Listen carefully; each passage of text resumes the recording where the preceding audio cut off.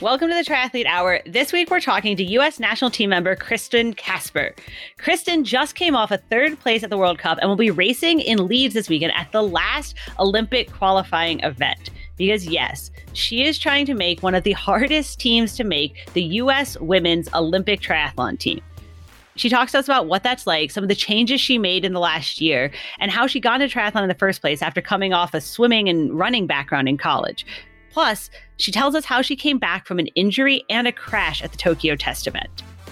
Now, before that, Laura Siddall joins us again for Sid Talks to break down that race in Leeds this weekend, kind of what we should be looking for, the Olympic qualifying that's on the line, and all the things happening right now in racing. Stay tuned for all of that after this break.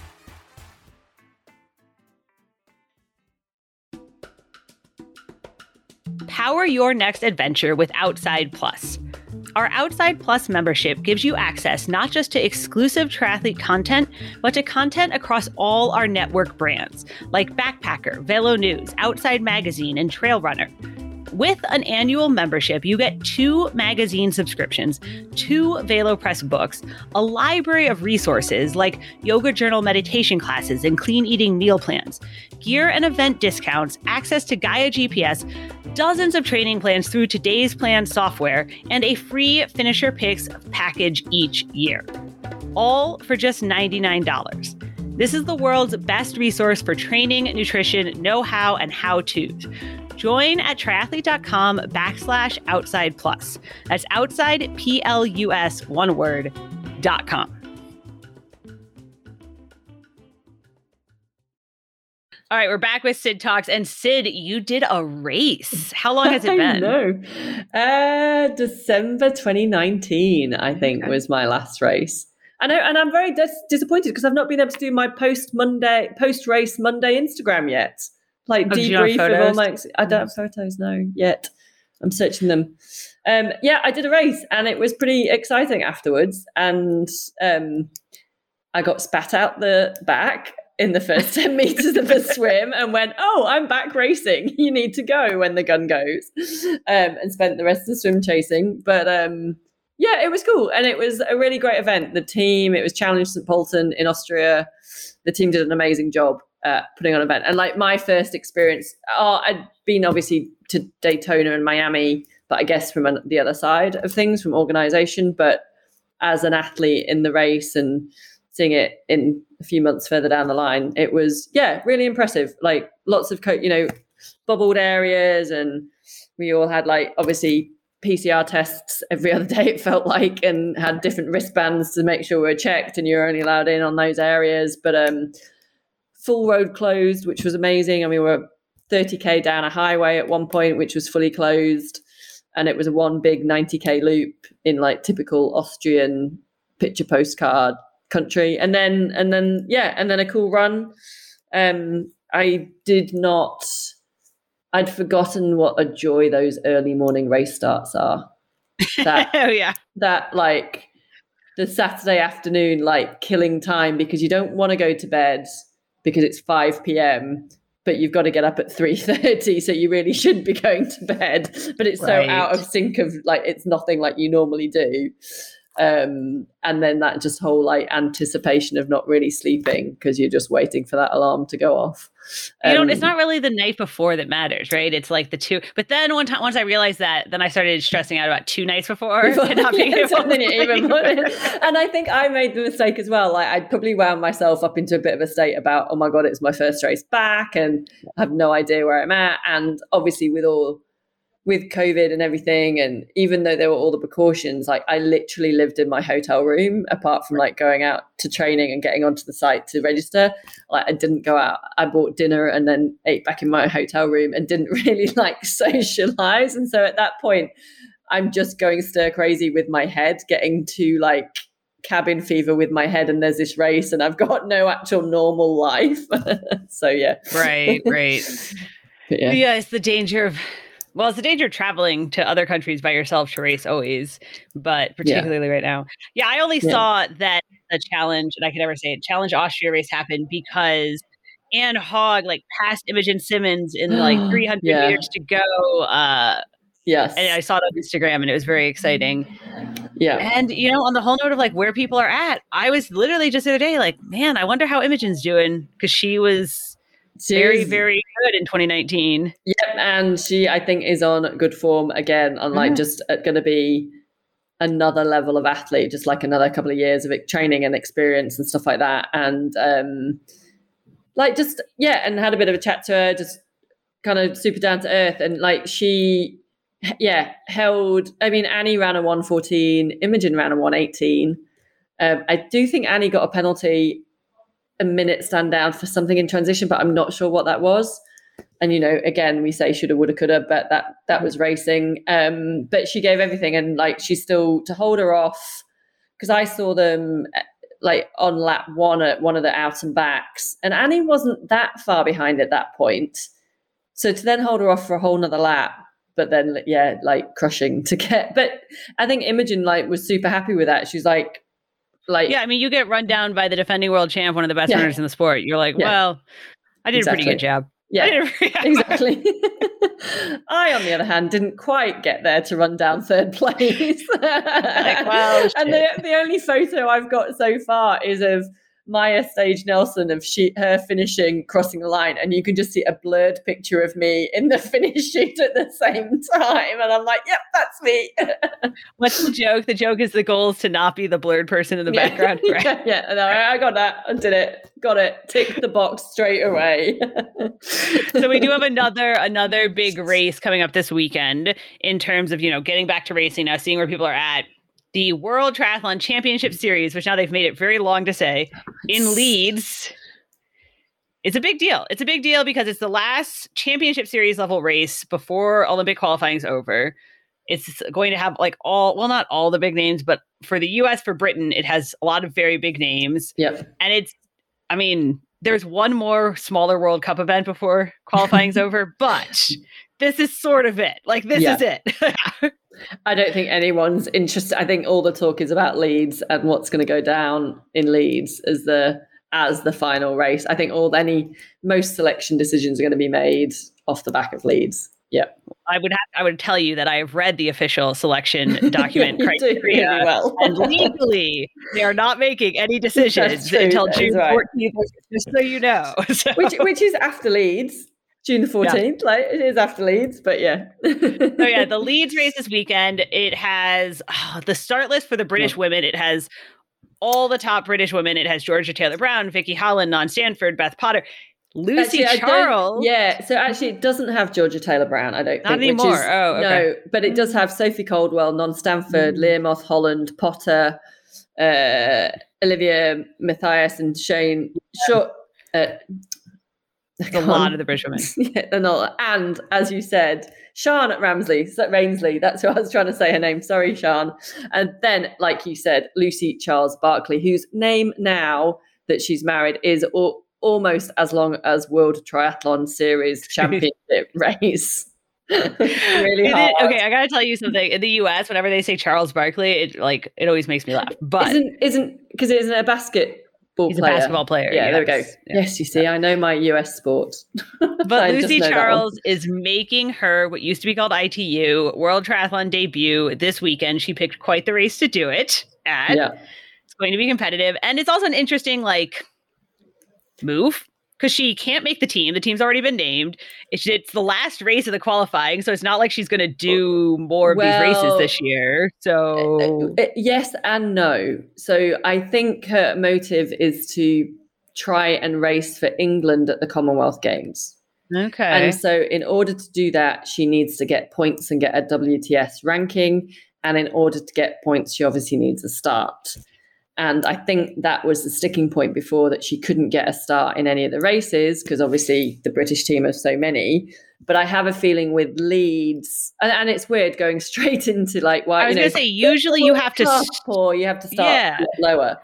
So did she not have to start lower and work her way up? They just let her start this one? I think there might have been some policy rules. But also I think probably with the latest restrictions of travel to and from the UK that have come in again, I think probably a few people dropped out of the race. And so and with it being a home nation race, I think they have more slots anyway. And so there was an opportunity for her getting in. God, okay. But this is So, like, yeah. obviously, I mean, it's funny because it is the thing that everyone's been talking about this week. Lucy Charles is on the start list. No one knows what this is going to look like. It's a very different style of racing. Evidently, she only found out she was starting 11 days before the race, because that's how start lists work. Right? Rolls down, you don't find out. I am not aware of her doing any draft legal racing. Besides the one Super League, but that was virtual. That was virtual. And we've done crit racing in Zwift, and we've done scratch racing in Zwift, but that is all virtual, and you don't have to corner, and you don't have to brake, and you just run through the avatar in front of you. You don't have to avoid them. It'll be interesting to see what happens. So that is kind of we've been arguing on our staff, kind of, that is the thing everyone's talking about. But also there's this massive thing happening with the US women where there's only one spot left, and Katie Zaferes and Taylor Spivey and Kristin Kasper are all racing, and there's only one spot.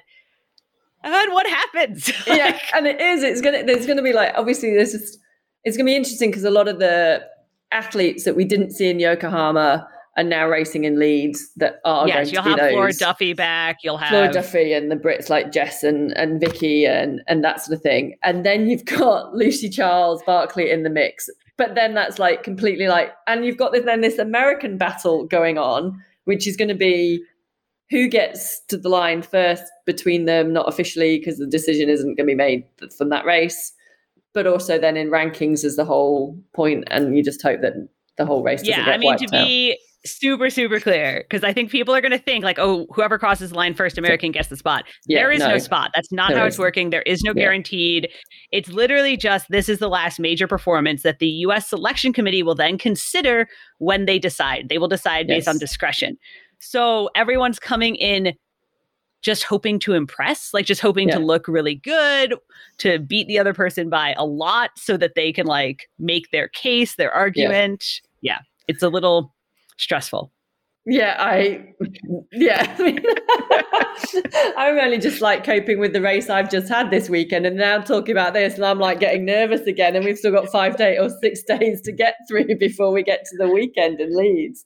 But yeah, it's also they did change the course, which I think you've noted. A couple of the athletes have noted to me. It is now actually going to be one of the hilliest courses on the World Triathlon Circuit because they kept it all within the park for COVID reasons. But that means they're going to go up and down the hill in Leeds 9 times. Yeah, it's going to be. That's it. So they swim at Roundhay Park, and then in the past they've done like a straight arrow shoot almost to the city centre, and then done laps around the city centre, which I think has been a little bit hilly and technical in the past. But now, they're trying to contain it all out at Roundhay Park.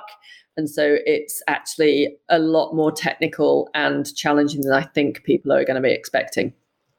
Which obviously, I mean, I hope if Flora doesn't win, we will be shocked. But the other person here, it's like it's almost like Alistair Brownlee got to design a course specifically for himself to qualify for the Olympics. This would be his course in his backyard where he trains. He probably dug the hill himself and like built it. And if he could just like also like cold rain the whole time, he would be happy. Make it super wet, slippy, add a few more. That's right. Because that is the other big thing this weekend is obviously the British men. They also have 1 spot left. They probably are not earning 2 spots at this point. I've looked at the rankings a bunch. It's probably not. I mean, 2 more spots to be fair. Johnny Brownlee's already been named. They have 1 more spot. Alistair really wants that spot. Yeah. Alistair DNF'd the race this last weekend. Johnny won. If Alistair could somehow pull off a win in Leeds, then maybe he'll make his case. Do you know what? Knowing Alistair, it wouldn't surprise me if he did. Yeah. Like just when the shit hits the fan and the back's up against the wall, it wouldn't surprise me if he did just pull it out the bag and win, and then we'd all go, "Oh, right, okay." But I'm not sure it's going to happen. To be clear, he hasn't. He doesn't have like World Triathlon results on the board right now. But he's Alistair Brownlee, so who knows? This is it. He is the double Olympic champion. Yeah, this would be his 4th Olympics if he makes it. Did you realize that? It would, yeah. I remember seeing him in Beijing when he was kind of like, nobody knew who he was, but there was this young kid at the front of the race leading onto the run, and I was there. It was my first experience of triathlon, so I was like, oh my God, what will we do? We've got a British person leading the race, and this is a sport that I have nothing. How do I not know about this? And then he just went just rapidly backwards, I think, at that point in the rest of the run. But it was at first, I think that race was kind of like first indication that, there's something going on here. It's kind of like, yeah. The U.S. men, however, will get 3 spots, just so you know. Just saying that, right? Yeah. Just letting you know. We'll see you in the relay, regardless. The relay is also the other exciting thing. As long as we beat the French, isn't it? Is that what we're going with? As long as we all beat the French, who cares who wins? I think that is the theme. The mixed relay is the other exciting thing in the Olympics. I just put a story up today kind of about how it works and what it is so people know. It is very exciting. It's very fun. It's also a little confusing. You and I were talking because every country that has qualified 2 men and 2 women can field a relay team, but then you can also qualify as a relay, and then your athletes get to race the individual. You have to race the individual. Actually, you have to start it in order to be eligible for the relay. So I think that has to be fair, actually, doesn't it? Because otherwise, you're going to get super fresh. But there is some talk about people starting and then dropping out. I can imagine. Yeah. So it's a weird thing, and as best I can tell, currently there are 17 countries that have that could field teams. Okay. But really, it's about the US, the British, and the French, and the Australians. Yeah. And the Norwegians, maybe. No, the Norwegians don't have a team. They didn't get in the team? Because they don't have enough women qualified. So. There we go. So I didn't realize that one because I was just thinking they'd won the last few races. But the Belgians. You're mixing the Belgians and the Norwegians. Right? That's right. Those 2 countries that are nowhere near each other. And I'm European and I should know my geography. It is all about Olympics, I feel like, for the next little bit. And then we'll get back into kind of the whole long distance Ironman Kona qualifying. But there is Ironman Cairns, I can never say that, coming up this weekend. And then we do have Ironman Coeur d'Alene here. And Lake Placid. In July. And the thing that's weird to me, and this is why we wanted to talk about this, it's very, very, I don't want to say hard to find out.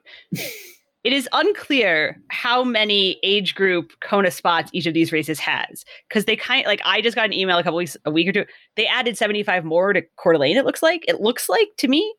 They also opened the wait list up last week if anyone wants to do a Ironman in 4 weeks. There's probably some people that do. I'm sure there is. So it feels a little bit, and I get it. It feels a little bit like they need to flesh, they're just like, oh shit, what races are actually going to happen? Let's add spots to those. Yeah. And also, at the moment, most of the world can't enter the US.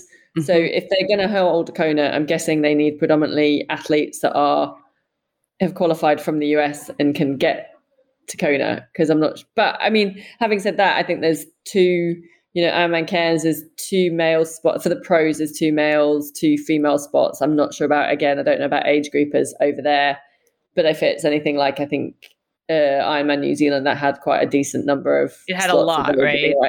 Yeah. It rolled. Yeah. And if you look, and again, there are people that do this. There are sites that do this. We can say, but if you look at how far it rolled down in, Tulsa or at New Zealand or at Western Australia was the one in Australia, right? If you look at these, it's going pretty deep these days. Yeah. Yeah. Well, I think I saw for Tulsa, for some of the male age groups, there were like 15 slots up for grabs. Which happens. I mean, in some of those big male age groups, you get a lot of slots. Yeah. It happens. Yeah. So if anybody, but it's also funny because all the races are sold out. You have to be on a wait list. They are opening the wait list. They are, because people aren't starting because they can't get into the country or they can't fix their, you know what I mean? Like there is a higher percentage of people who are pulling out. So they are opening, but they're opening them very last minute. So it's like I heard, so a friend told me her athlete got an email that he was off the wait list 9 days before Tulsa. and he was like, oh my God. Wow, yeah. Well, it's like Lucy Charles Barkley and WTS racing. 9 days before the race, you're on the start list. You've never done a race before, but you're in. So, it'll be, it's an interesting year. We'll see how it goes. Well, I mean, we had, it is very interesting. And in fact, coming to Challenge St. Polten this weekend, Austria suddenly put a ban on UK people. Well, they didn't put ban on them. They just said that actually anyone from the UK has to quarantine for 5 days on arrival. So suddenly that meant all the British athletes that were coming over to race, unless they'd already arrived in the country, couldn't get there because the 5 days quarantine would have meant they were quarantining whilst the race. So then they couldn't race. And then, so I know Tom Davis, the British pro, he was literally at the airport about to sort of get on this flight. And then they said, I'm sorry, you can't come because you're going to have to quarantine. That was to do a half distance. So he booked to Spain because Spain's letting everyone in. Come to Spain, spend your tourist dollars, don't need a PCR test, just come and lie on the beach.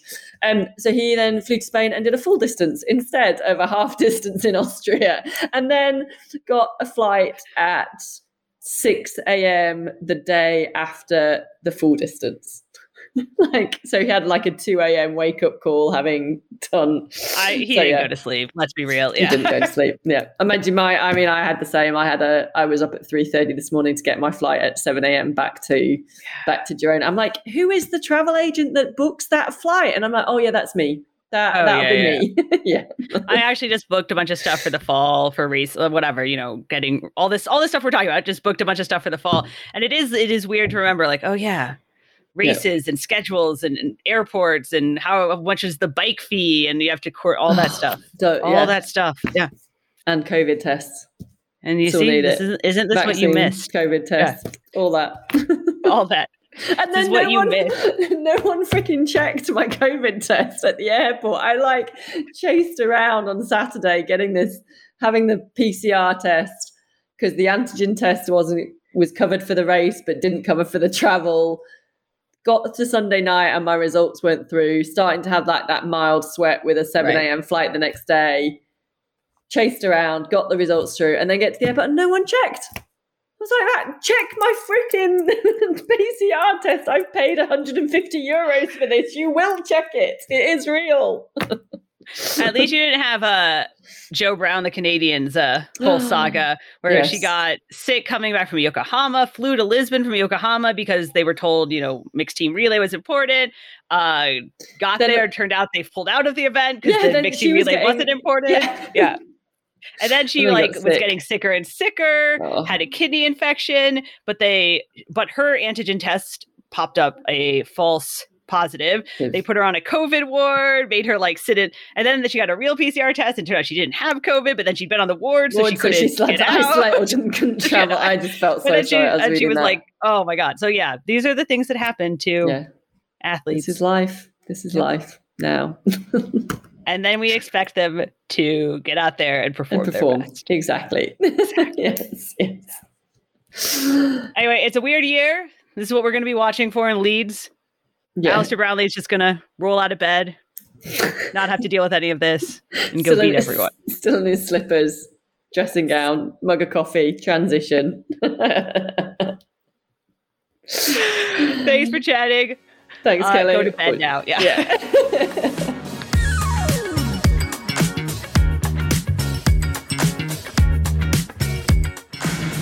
All right, this week we're talking to Kristin Kasper, who's on the U.S. national team, has been fourth in the World Triathlon Series 2 years, and got third at the World Cup last week.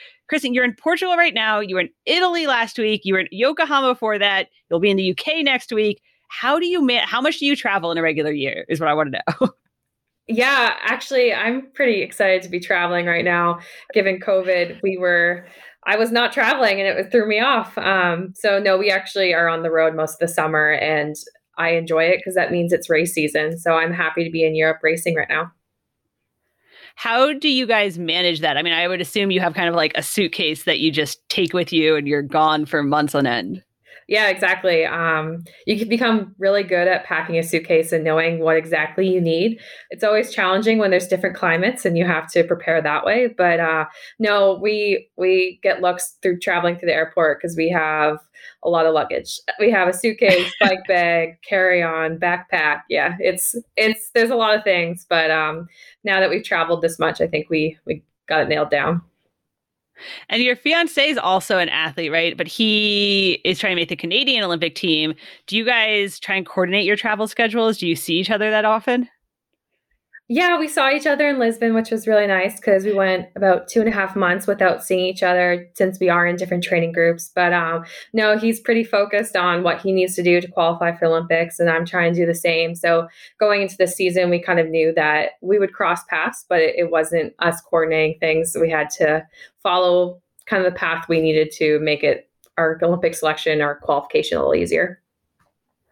Yeah, I can see that. It seems like hard to, I mean, I know there are lots of athletes who have a significant other on another country's team, but it does seem hard to kind of navigate all of that. Yes, absolutely. It is nice when it lines up. Like last week when I got to see him in Lisbon, and he executed a good race, and I had a good race, so it was good to celebrate together.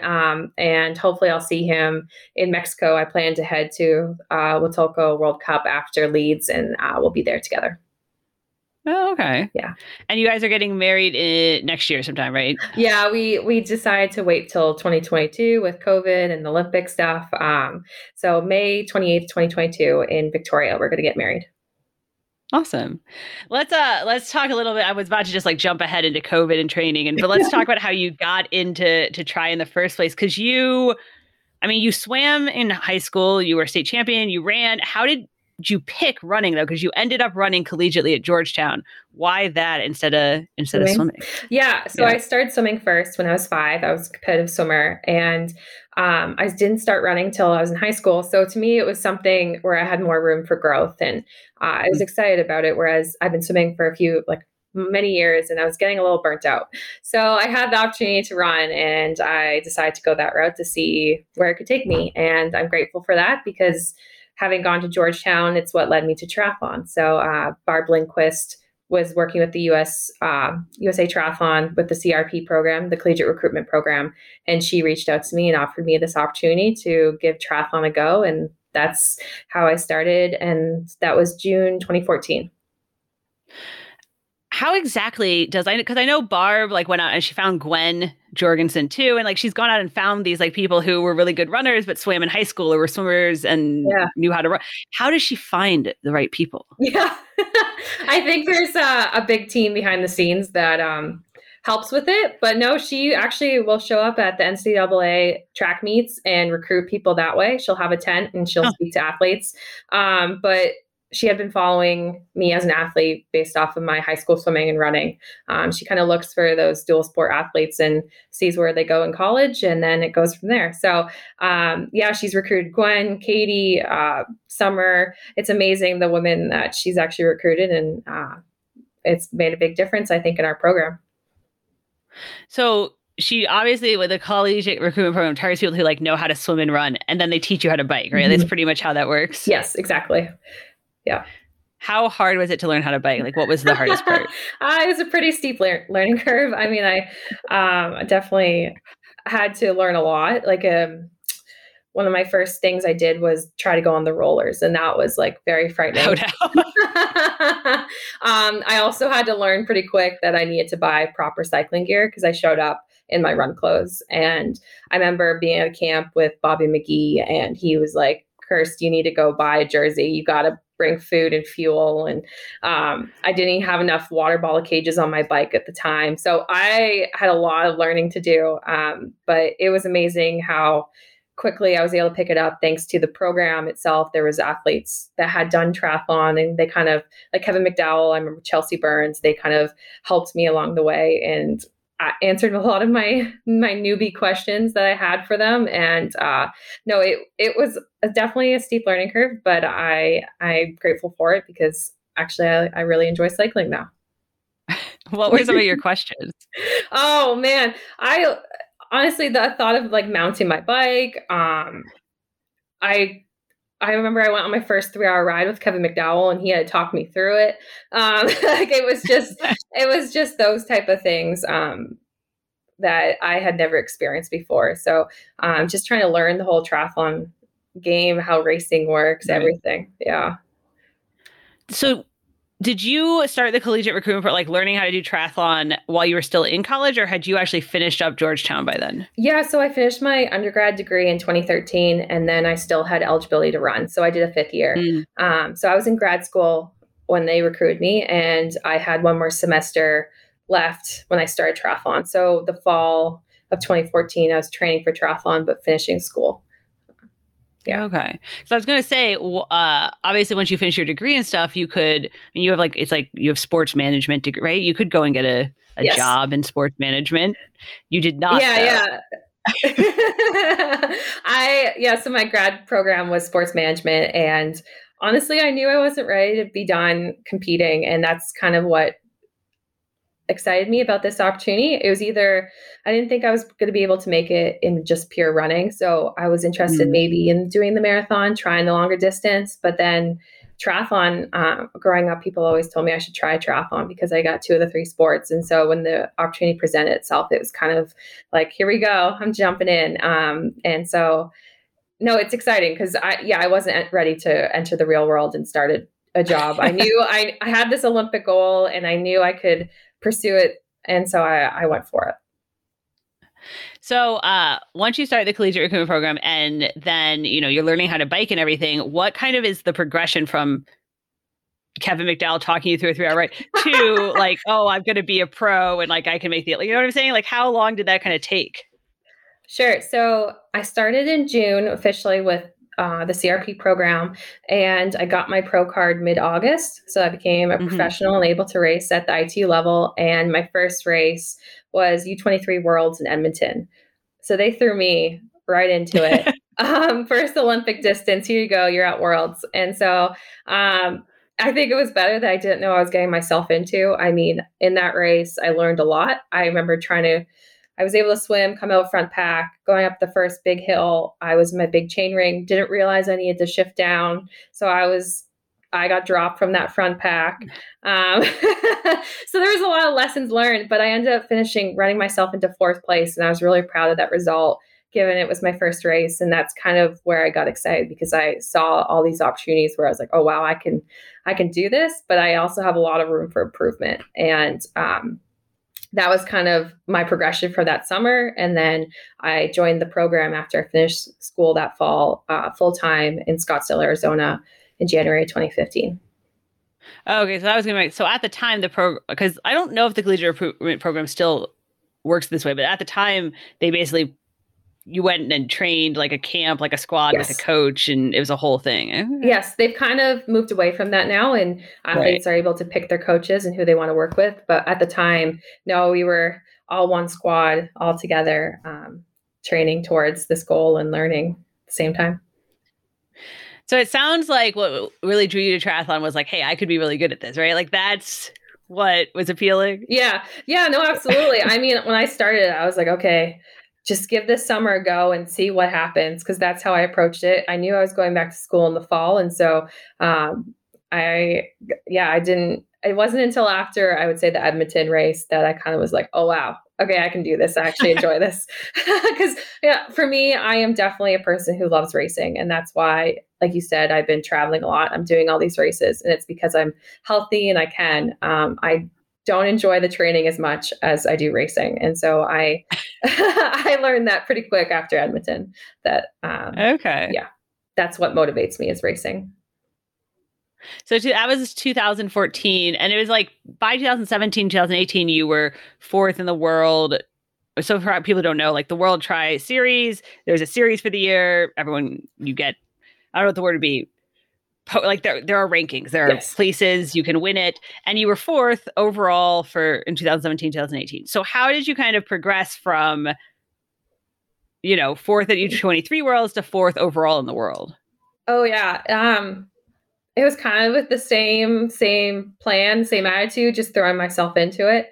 In 2015, I did my first WTS and I got lapped by the lead runners. Gwen lapped me. I was the first runner not to get lapped out on the bike. Like I had another learning experience, maybe not the best result, but I was like, okay, this is the level I have to be at to be competitive here. And I quickly learned. And 2 months later, I think I finished 6th at a WTS. So it took me a couple months to kind of just get the feel for things and understand the intensity I needed at this racing level. And I kind of progressed from there. So to be honest, I I think the change from 2014, 2015 to that fourth in 2017 was just time and experience in racing. I knew I always had that ability, but I kind of just needed the time to develop as an athlete and get there. What made what makes the WTS race so much harder? Yeah, I would say the course itself, my first WTS was in Auckland, and at the time, that was definitely one of the hardest courses on the circuit. Like going to that race, I remember being in a shuttle bus with Sarah True, and I think I asked her, "Oh, is this course flat?" And she was like, "Oh, honey, like this course has 3 big hills on it." And I was like, "Oh, okay." Like it was one of the hilliest courses out there. And so I think just the demands of the course, the intensity of the swim, the bodies, like everything's just a step up. I would say that from a Conti Cup, our lowest level racing, to World Cup, to WTS, each level is just a little more intense, and obviously the depth of the field and the women gets higher as well. Yeah, it's been interesting though, because I've been noticing this year, and maybe it's just because of race opportunities, you're definitely getting a lot more of the big names showing up at the World Cups, and it seems like there's more crossover. So I've been wondering, like, is it still, the WTS races are so much harder than the World Cup races? Yeah, actually, I think this is a unique time just because people want to race, and Olympic points are on the line in this qualification time. So no, you're right. The World Cups definitely are more competitive than they have been in the past, but I think that's great. I like the challenge, to be honest, and I like having the strong swim bikers that make it like a really hard race all around. And so, no, it's definitely unique to this year. I would say that there's more athletes at the World Cups. Okay. So as you were kind of like growing and learning and progressing, obviously it seemed for like 2017, 2018, like you were on the brink of being podium in the world, right? Like one of the top 3. And then you got pretty injured, right? And then you had a crash at the Tokyo test event. Yeah. It was pretty, I mean, how did you kind of handle all this? It was a lot of things after 2017, 2018. I kind of finished those seasons being like, oh, I'm in a great position. I know what I have to do to qualify for this team. And kind of had more of the mindset like, oh, I don't know what I'm going to do if I don't qualify. Like I kind of had that pressure on myself. And so I think this injury happened to kind of rewire my thinking. I have now a very different perspective on it for sure. And I am in a much different position than I thought I would be. But yes, 2019, I got injured, and it was more serious than I had thought. And I think what the doctors I was working with thought at first, because it happened in January, February. And when I told them my race schedule, they're like, oh yeah, you'll be back. And then it kept getting delayed and delayed. And so I had an adductor tear, strained my adductor at the pubic bone. And it was just a partial tear, but it took a very long time and aggressive treatment to get back from that one. And I think the hardest part was kind of accepting it, as well as rethinking of what my baseline is and trying to forget who I was as an athlete before, and that going forward, I had maybe this pain or this soreness I was going to have as my new baseline. And that's okay. I'm not injuring myself, but I have to adjust to my current body, not how I used to train. And that was definitely took time for me to accept and kind of figure out what worked for me. And coming back from that injury, it was definitely a lot of challenges. I did get back that season to race at the Olympic test event in Tokyo, August in 2019. And unfortunately, you're right, I crashed with another American, and I had to get 15 stitches in my hip. And so that's set me back again, because also in addition to the adductor strain, I was dealing with osteitis pubis. And so the crash itself aggravated the joint and all the muscles around my groin area as well. And so I had to manage that, and that's takes time as well. So it kind of just prolonged my return to 100% running, intensity, everything. And it also kind of set me back, I think, mentally, because I was a little timid coming back because I got knocked down again. I never gave up. Obviously, here I am today and I'm healthy, but it definitely was a challenge. And I approached these races kind of with more gratitude that I'm actually healthy to start and that I have the opportunity to race. And that's kind of where my perspective is now. And if I make this Olympic team, I will be extremely excited. I have no expectations at this point. I'm just going out there and having fun and giving my all. And that's just my attitude going into it now. When you say you had to rethink kind of the athlete you are now versus before, what did you have to change? Yeah, it was just more what my body would allow me to do. Coming back from that injury, I had trouble with loading, allowing my body. I would get really tight. I would get soreness based off of certain bike workouts, different intensity in the run.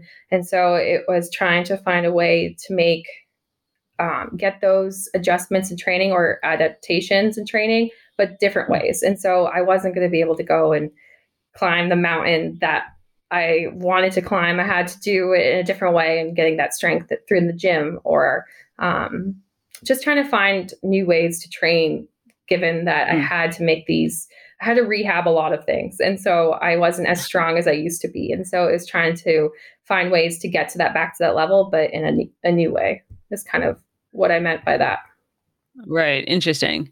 And I totally get the coming back timid from a crash, right? Yes. I mean, almost everyone who's biked has had to crash. Almost everyone for sure feels that. It's part of our How sport. do you get around? Yeah. How do you deal with that? How do you because I remember Tokyo test event and Katie crashing and she raced like a week later or something. Right. And I thought that's crazy.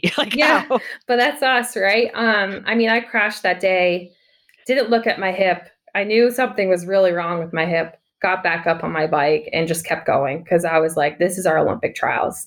This is it. I got to finish this race. And it wasn't until I crossed the line and saw my coach and one of the USAT staff that I was like, I think I'm in trouble. And they looked down at my hip. They were like, oh, yep, you need to go to the hospital. And I couldn't look at my hip, or I don't know if I would have been able to finish that race because it was gnarly. Oh, no. It was wild.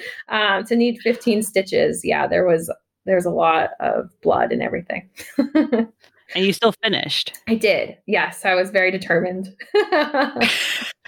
So I think that speaks to how we overcome crashes, is that we just have to throw ourselves right back into it and get back on that bike. And I raced, I think it was 3 weeks. I wasn't able to race Lausanne based off of medical recommendation given the crash and what I was dealing with, but I was able to race a week later and kind of get rid of those fears of the bike and get back into it. And I think that's kind of how I personally approach it. I just got to get back out there.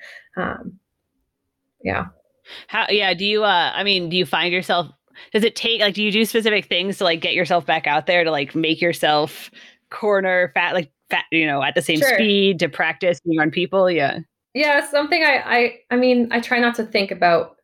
If you go into a ride and you're like, oh, I hope I don't crash. I don't want to crash. You're going to probably crash because that's what you're thinking about. So no, I try to just remember oh, wait on the outside pedal, or take this line. I kind of give myself cues that are what I want to do, not what I don't want to do. And that's kind of my recommendation that way. So obviously the other thing though is so this all happened late 19.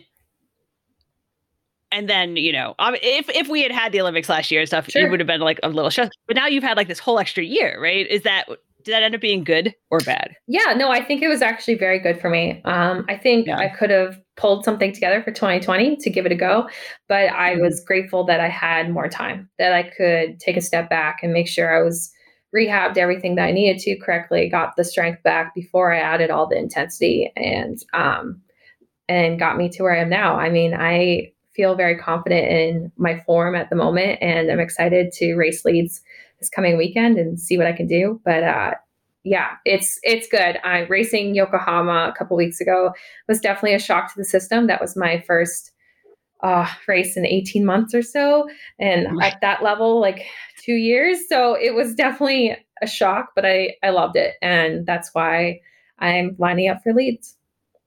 Yeah, I mean, it seemed because then you got bronze at the World Cup last week. It seemed like you kind of remember, right? You're getting a little better as we go on. Yeah, I actually was surprised when I raced Lisbon, the World Cup, a week later after traveling from Japan, that I felt better in Lisbon than I did in Japan. And I think it was just that my body kind of remembered how to race and the feel of it. Right. And I needed to prime the body before I was fully ready, apparently. You also changed coaches, right, during COVID, and you moved out to Boulder. Yes. Was that one of those? Was it coming anyway, regardless of COVID, or was it one of those COVID where you like everyone reevaluated their lives during COVID? It was definitely a reevaluation of where I was at, and kind of with these injuries and stuff, I needed something new and a new perspective and just new stimulus. It was hard to separate what I was doing from what I used to do with my coach and everything. So I just also didn't have women to train with. And oh, really? That was something, it was mostly men. I was training with Canadian men, and I kind of needed a little support and females around me. So I joined Ian O'Brien's group. We have an amazing squad of women that I get to train with, and they challenge me every day. But it's been really exciting I've never been to Boulder before, moving there the first time. So I've been loving the training. It's amazing community. And that's how I got there.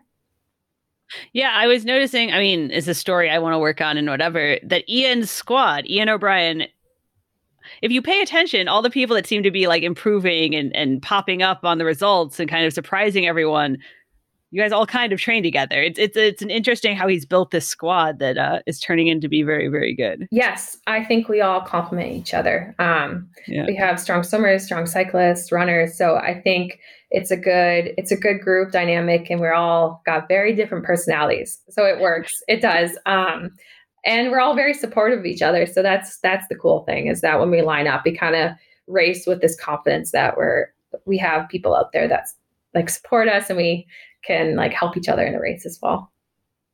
Do you guys, I mean, you're all also though going after the same spots, right? And the same Olympic qualification. Does that ever get stressful? So yeah, Taylor and I trained together, but to be honest, going into Yokohama, we both were like very supportive of each other. I think we helped each other. I mean, she's a very strong cyclist, as it showed in Yokohama, and I would like to hope that I could have helped her in other ways as well in training. And I personally, having run at Georgetown, I kind of got this sense that my teammates could only make me better, and they're my friends. And so I try to carry that over to triathlon now. And so that's the reason why I wanted to join the squad, is because I wanted to have women to challenge me. And I want to train with people better than me that can, raise the bar. And so I think, yes, it could be difficult to train with other Americans or other people that are competing for spots, but I think it's all about your mindset. And for me, I think I thrive in those situations rather than it doesn't hinder me in that way. It wasn't stressful. I mean, in practice, people can swim faster, bike faster, but it comes down to the day and what you can do on the day at the race, not necessarily what happens in practice. Right. Yeah, it's interesting. Because, I mean, you have all kinds of different people in your squad and doing different races, different things, but it seems like everyone's also having very good races lately. So maybe it's your turn next. Yeah, here we go. We'll see. What does a regular people are always super interested kind of for a pro squad. What does a training week look like? Like how, I know it varies, but how much are you training? How much do you train with other people? How much do you see your coach? Are you, how does that work? Yeah, no, our squad is like full time. We take Mondays and Fridays as our recovery days, and those are days where we can do our own thing. But otherwise, we are trained together, and everyone has like their own sessions that are tweaked a little bit. But no, we swim together at Rally Fitness, and I do strength with Erin Carson on my own. Like that's where I add my own personal aspects, individual stuff. But no, we train probably around 20-25 hours a week. It all varies on the person and their volume, but no, Ian's there on deck, and I personally like having an in-person coach. I like to get that feedback, and I like to have teammates around. I know some of the guys also do like some of the group rides in town. Do you ever do group rides? I haven't tried yet, just because I've been training with these ladies, but no, I've been told that they're pretty good, and there's some good cycling around that maybe after these races I can jump in some crits or group rides and try it out. You kind of touched, or we kind of just touched on, but the U.S. women's team is also I mean, it's got to be the hardest Olympic team to make in the sport, right? And it's so deep, and you can be fourth in the world and fourth on the US team, and that's just how it goes. Yep. Does that, I mean, you have to have thought about this, right? Like, oh man, do you ever think it sucks? I wish I could just race for another country, or is it motivating? Are there good things and bad things? Yeah, no, there's definitely good things and bad things, but for the most part, I think it's motivating. I mean, Katie winning Worlds in 2019 kind of set the standard where I was like, okay, I want to go win Worlds. So that's a goal for me. I mean, it just shows me like we're all capable of this, and we're very supportive of each other that way, which is pretty neat. But no, it's definitely challenging. I mean, I wasn't on the start list for Yokohama until a week before the race, and that's because my ranking, I was the 6th American. And so that itself is really challenging, trying to kind of cope with that and that stress of not knowing if you're going to get a start or not.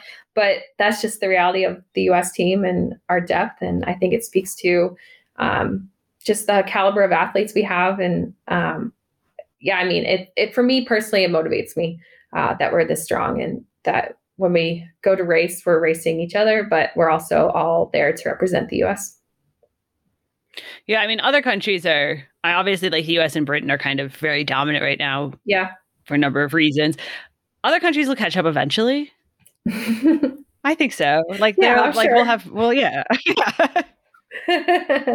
Yeah, no, I mean, I think for sure that'll happen. And I do think a benefit the US does have is the NCAA. And that's honestly how we all came up through that program. So I think we will be competitive for a while.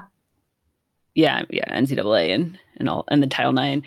And so you kind of mentioned, obviously, you raced Yokohama, and Taylor, your teammate, won and took the automatic Olympic spot. So there's one spot left. You raced in Lisbon, you raced in Italy, and now this weekend is Leeds.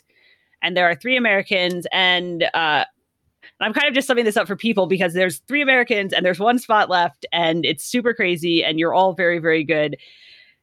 And it's got to be a little bit stressful, right? Like knowing like you have 1, maybe 2 races left to kind of make your case, and then it comes down to USAT deciding. Yeah, absolutely. But that's why we're doing the sport. I mean, it's true, right? My goal was to make the Olympics. And so this is exciting for me. And kind of going back to what I said about how the injury changed my thinking, for me to be back here and having the opportunity, I'm just like excited. And I can say that 100% that whatever happens. And I've given it my all with what's been thrown at me. And I don't know how the other girls feel about it, but yeah, 3 spots, and we probably have 6 or 7 women that are capable of going to the Olympics. It's a very strong team, and I know whoever makes it will represent us well. And I'm planning to try for Paris 2024 as well. So I know it's not my last shot, but no, you'll see me around for a little bit. So whatever happens. But no, that's sport. And I know that there's more than just the Olympics as well. And I have big goals ahead. So it's just a step in the process for me. For sure. And obviously the other thing is, this last spot comes down to discretion, and it's going to be chosen. I always wonder if the athletes prefer it that way, or do you prefer it being like, I have to hit this result? Yeah. Yeah. It's tough because having had the injuries, I almost prefer the auto stuff because I don't necessarily know the depth of my results will speak for that discretion spot or not. So it's hard. I don't think there's any right or wrong way, but I will try my best in Leeds to show that I'm capable of medaling, and we'll see what happens. Yeah, I mean, obviously other sports do it where it's just, track does it. Just top 3 on that day goes on that day. Discussion. Yeah. So triathlon's like a little bit different. Yeah. It's hard too, because obviously each course right now is so different than the Olympic course and everything. So I understand why there's discretion and there's more evaluation than just one day on a course that might not be a display of the Olympic course, the water temperature, the hilly U-bike or technical bike, etc. So there's reasons for the discretion, and I think it makes sense, but it's definitely makes it challenging, and the selectors will have to review that. On their hands. Yeah, exactly. You've also done some mixed relay too, which is going to make its Olympic debut. I know you were on the 2016 team that competed in the World Championship, which was like the first time I'd been in the World Championships, I think, right? Yeah. It had been in the previous years, but it was just announced that it was going to be in the Olympics. Right. And so it kind of carried more weight.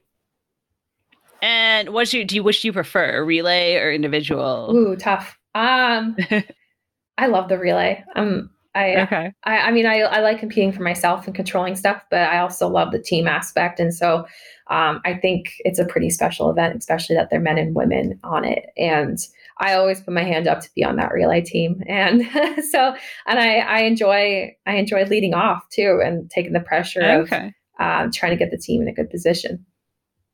Because there's some strategy that goes into like who does what leg, right? Because it kind of gets more strung out as it goes on. Yes, exactly. Yeah. I leave that up to the high performance director to figure out. But no, I definitely am not afraid to start and put myself out there and hopefully put the U.S. in a good position handing off. Cool. What's your favorite race out of all the ones you've done then? Ooh. Actually, I really enjoy Hamburg, speaking of mixed relay. It's just, I think the environment, the atmosphere at the race, it's amazing. All the spectators that show up and the course and everything. It's just, it's a really neat event. And I think that's been my favorite race. What have the races been like so far with COVID? I mean, I know Yokohama, you guys were pretty locked down. Like you couldn't leave your hotel room. Yeah. So have there even been people out at races? How has it kind of gone? Yeah, there were definitely people at races. They're just spread out and wearing masks. And that's our only interaction is on race day while we're racing. So to be honest, I couldn't really tell you too much because I wasn't focusing on the crowds. But that was the only time that in like Japan, I saw people other than like us triathletes. So no, there's been some very strict bubble situations, and we will be going into another one in Leeds. But if that means we can race, I'm willing to do it. Yeah, is it as strict in Leeds as it was in Yokohama? Because I know Yokohama, you literally like couldn't leave the hotel room. Like there was set times for training, and people were showing me their binders of forms they had. Yeah, no, Leeds is going to be just as strict. We fly in. Okay. You're supposed to arrive on Thursday or Friday this week. You're not allowed leaving your room unless it's for the course mills or the race day. And they are feeding us our meals, and we have schedules of what time to go pick it up. We're not allowed leaving that hotel room until it's race time. So we are definitely in strict quarantine, but it's all right. Like at least you get to race, right? Yeah, exactly. And it's probably good practice for what might happen at the Olympics. Who knows what kind of situations we have to deal with. So it's good practice. All right. So I'm assuming you're not thinking beyond Leeds right now. You're definitely not thinking beyond Tokyo, but what are your plans? Mm-hmm. You're still aiming for 2024 Paris too. So what are your long-term goals, plans for triathlon? Yeah, I couldn't tell you really my rest of my season. All depends on what happens with Tokyo, but I mean, I'm going after the World Series. I want to be on that podium, finishing fourth. I'm tapping on that door. So I'm ready to kind of break through that and get on that podium. And then I do want to try myself test myself at 70.3s. I don't know when that will be, but if there's an opportunity, I will definitely give that a go. But no, after this year, Paris is kind of what I'll target for. Okay. Yeah, it seems like all the Olympic athletes kind of move up to 70.3 once they're done with the, right? Yes. Yeah. And that excites me. I like the challenge, and I think that's kind of what keeps me motivated. So I would love to see how I can go at that distance. Are you also doing the Super League stuff this fall and that kind of thing? I've done Super League in the past. I haven't actually committed to anything at this point. I would love to. I mean, it's a lot of fun, and it's a really neat format. It's challenging, but no, if it makes sense with my plan after this whole Olympic stuff, absolutely. But I haven't committed to anything. Yeah. I mean, you can't make any plans right now. You got to just wait and see. I don't know what's happening. Yeah. I know it, which is kind of crazy. I know I'm living in Boulder, and that's about it. So I was going to say, you and your fiance have to also have plans to eventually live in the same place, right? If you kind of like thought about that. Yeah. We've started talking about it, but exactly, we're like, we'll wait till after the Olympics. We'll figure this out later. So. Okay. I'm trying to think how you deal with all that uncertainty, but I guess athletes are just used to it and you just kind of figure it out and that's just kind of the nature of what we're doing. There definitely is a lot of unknown, but thankfully, my family supports me, and that's always helpful just to kind of have their support. And I got Matt, who's on the same journey as I am. So it's good that we have each other. And, we have a dog, Reggie, who also brings a little calm and joy to our life. And so, it's good. That's my trying to find a home or a piece of home is my dog. So does he have to stay? I mean, I'm assuming he's staying with somebody right now. Yes. So thankfully my parents have stepped up, and my mom actually flew out to Boulder and drove back to the East Coast with my dog. And so she'll have him until after, I guess, July or August, right. Depending on racing. But no, she stepped up and is taking care of my little baby. So. So here's my last question for you. You grew up in Boston, right? And I think like your family was really, your uncle played in the NHL. Like, why not do hockey or one of those other like New England things? Yeah. So hockey very, very much runs in my family. On my dad's side, everyone played hockey, and my uncle, like you said, was in the NHL. But for me, my parents growing up let me try every sport. I was thrown into everything, and it was kind of where in high school I started running. I enjoyed swimming. It was just kind of what I chose to do as a kid. I definitely played soccer. I played basketball. I did all the sports, and I just found a love for swimming and running, and that's kind of what led me to where I am. Were there any of the sports you were bad at? I wasn't very good at basketball. Definitely not coordinated that way. And I wasn't very good. I did figure skate as well, and I wasn't very good at skating. So that was a no to hockey there. Okay. This makes sense. Yeah. Yes. Are there any other tips then you would give people about Boston? Because I don't really think of it as like a triathlon, running, swimming place. Sure. It's actually beautiful for running, and triathlon is starting to pick up there. I know they have some kids programs in the area and kind of teams and stuff, and tips. I don't know. I mean, if you're in Boston itself, running along the river, it's amazing how much of a running community there is there. And there's a lot of active people. All right. What is your favorite place out of all the places you've had to train and, do triathlon? Wow, that's tough.